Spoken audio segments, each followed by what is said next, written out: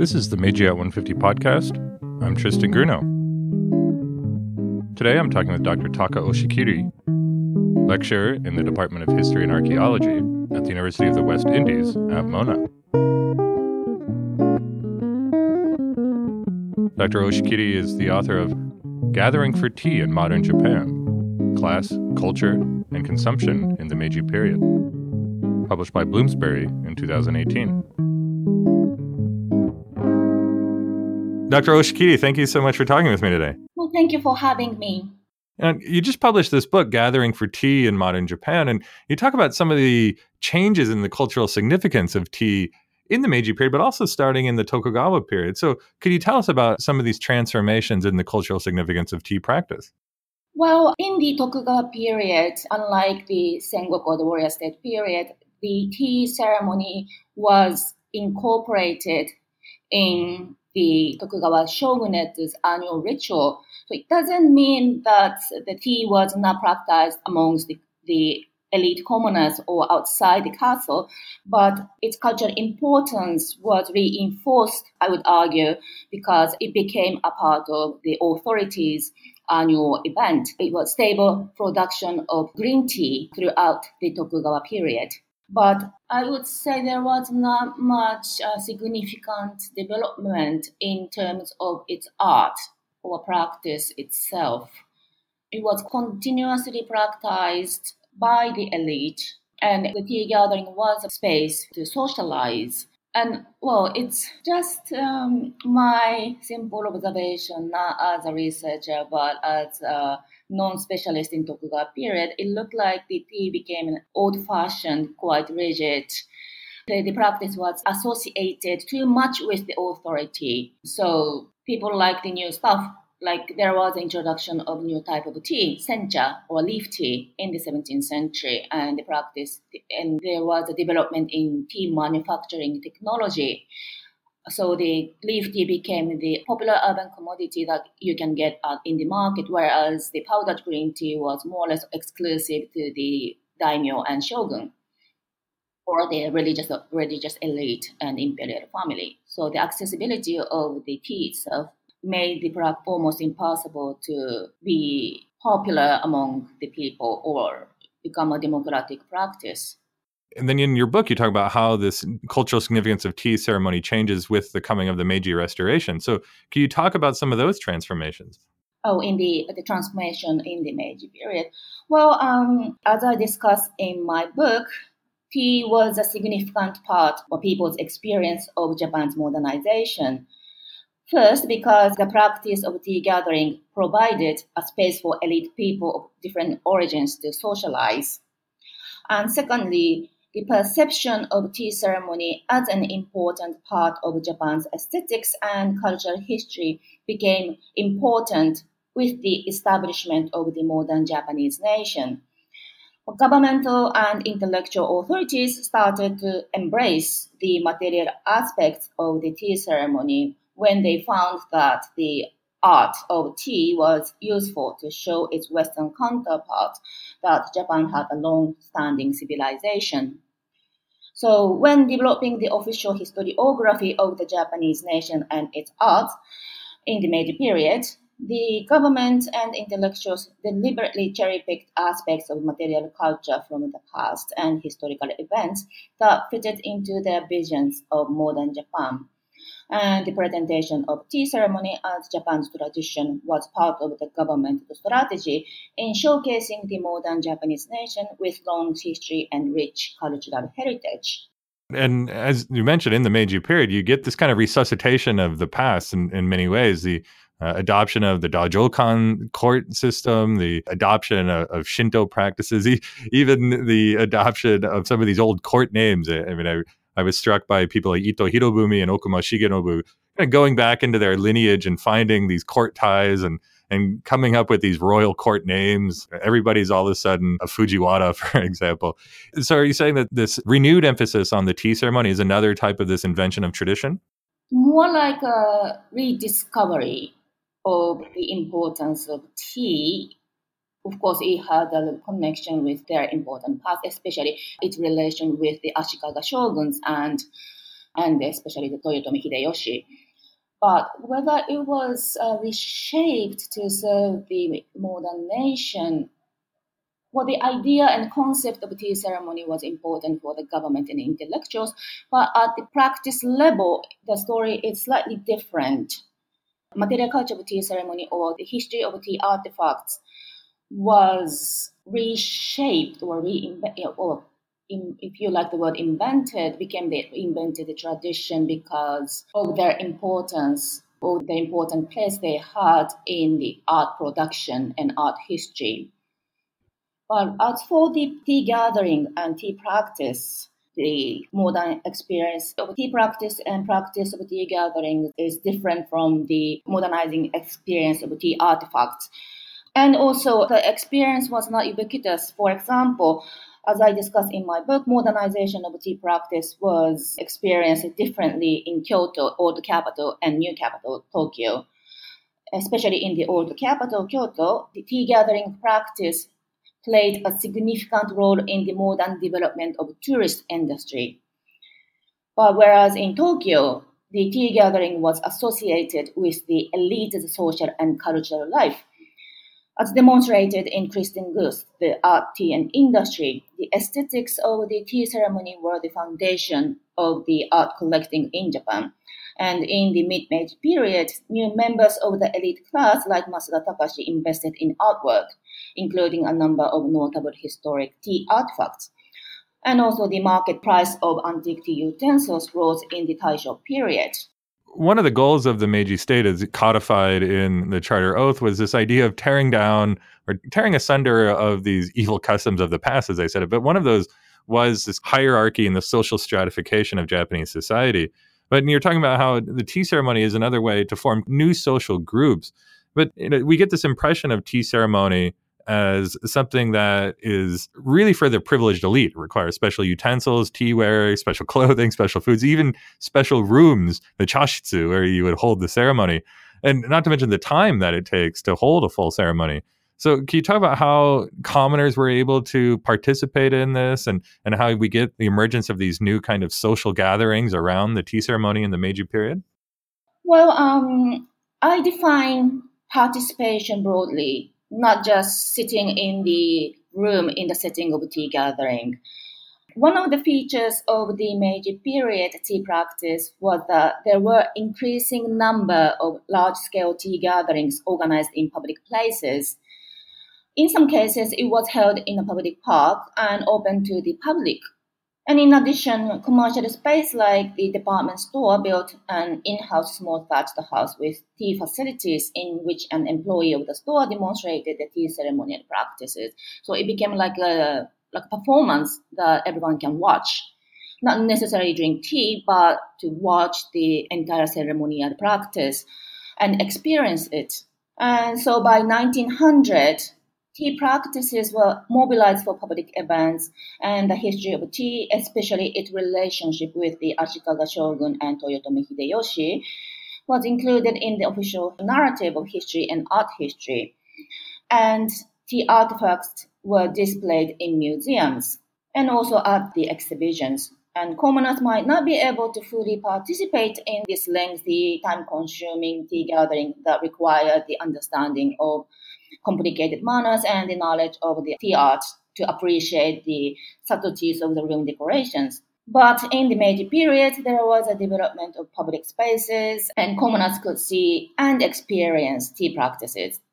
And such places included festivals, exhibitions, museums, and other tourist and commercial sites. But not many commoners became practitioners of the tea ceremony. So not many had access to formal tea gatherings. But through these experiences, by watching the performance or participating in large-scale tea gatherings at a public park, commoners could internalize tea practices as part of their cultural identity. That's a great point about the normalization of the tea ceremony during the Meiji period, and perhaps even an attempt for this newly emerging, shall we call them, citizen subject class to participate in this activity that perhaps did bespeak some kind of elite status, and maybe they could get a glimpse of it. But at the same time, you're talking about how the department stores are demonstrating this and presumably also selling some of these implements, maybe not for a formal ceremony people could do at home, but at least some type of participation in the consumption of tea on a more personal, private, smaller scale. Or it's a department store, so they are selling tea utensils, not necessarily a pricey, antique, historic tea utensils, but like tea bowls, teacups, and other tea-related items at the department store. So it was one way to lead the cultural scene, because the first such tea room appeared in the Mitsukoshi department store, Mitsukoshi dry goods store, and Mitsukoshi or Mitsui was the one of the central figure, or Mitsui Business Circle is one of the central group that led the tea ceremony scene in the Meiji period. Is it from the Meiji period that tea moves from the tea ceremony room into the kitchen, so to speak, where it becomes more of a universal item that's consumed as part of the daily life? Or is that something that happens even earlier? Yes, powdered green tea was, of course, served outside tea gatherings. In the Tokugawa period, it was a beverage that you serve in official settings, not a daily or a casual place.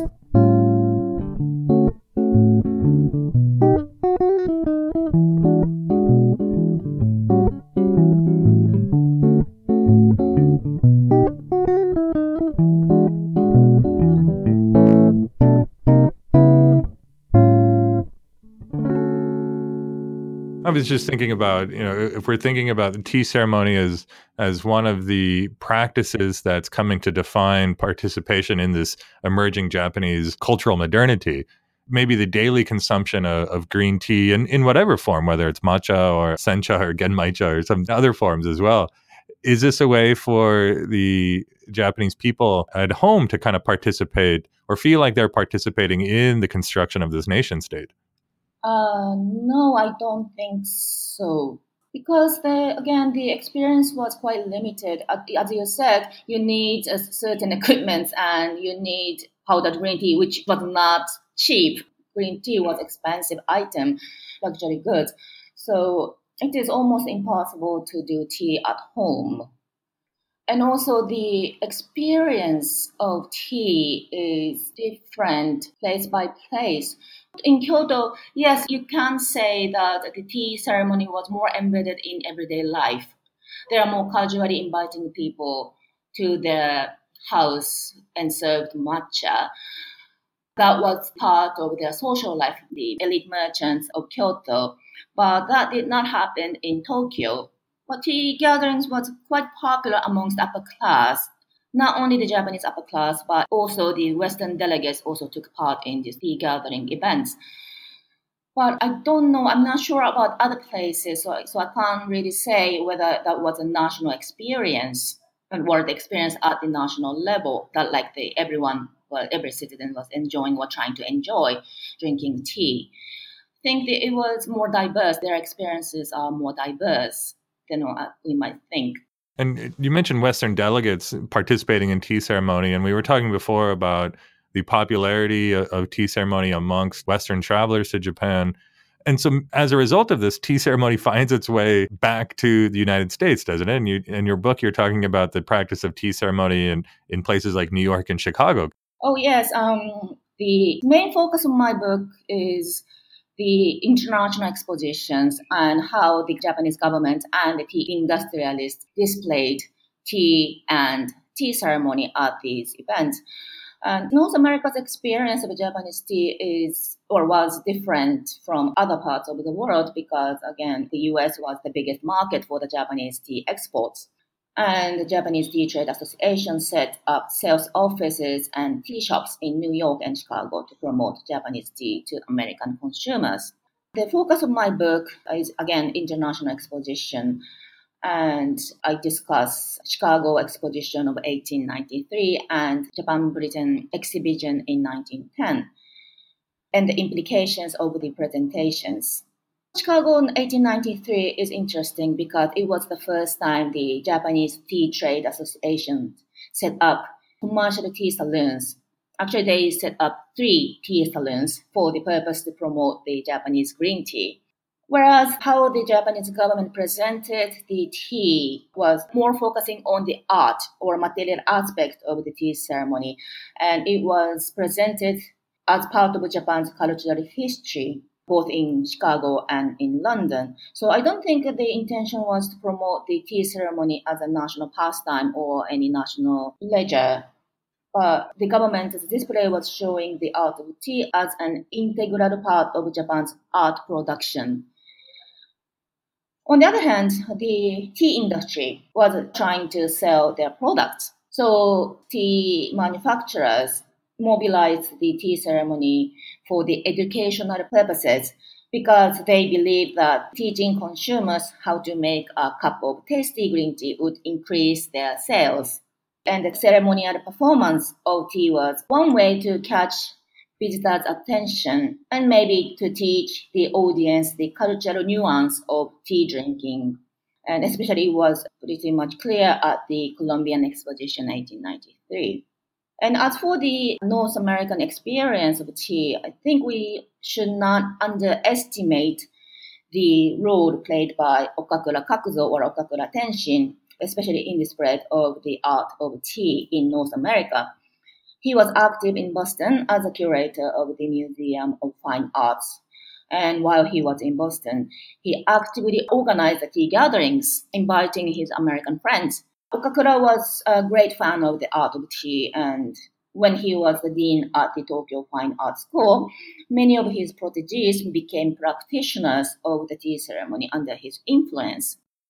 And so, as you were saying, that's mainly a way to promote the export of Japanese tea at a time when Japan was looking for products that were popular in the West. But interesting thing about this exposition and tea is I don't know much about 1867 Paris, but later in the Meiji period in 1878 and 1889, the government found out that tea was not popular in French market. So in 1889, actually the government did not bring tea. There was no tea exhibitors at Paris in 1889. But the US was the biggest market. So in the US, at the American expositions, after 1893, almost at every single exposition, tea industrialists built a commercial tea house and tried to promote their products.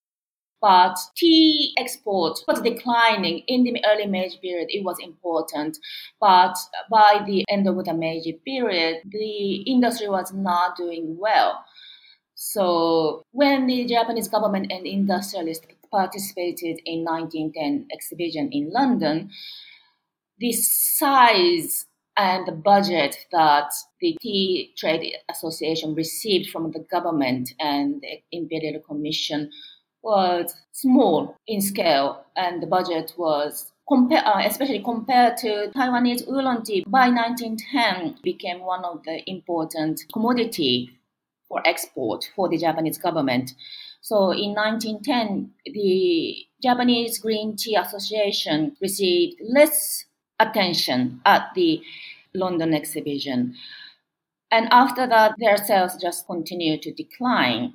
But on the other hand, the importance of tea ceremony within the narrative of Japanese history became more significant at the London exhibition. So in the Historical Palace in London in 1910, there was one display labeled the Tokugawa Period, where you can see a small tea room with two persons, two dolls, doing tea. And it looks like the old tea master teaching tea to young girl. And the explanation here was the tea ceremony was important since the Ashikaga period, and it is still practiced in modern Japanese society to educate young people civility and manner.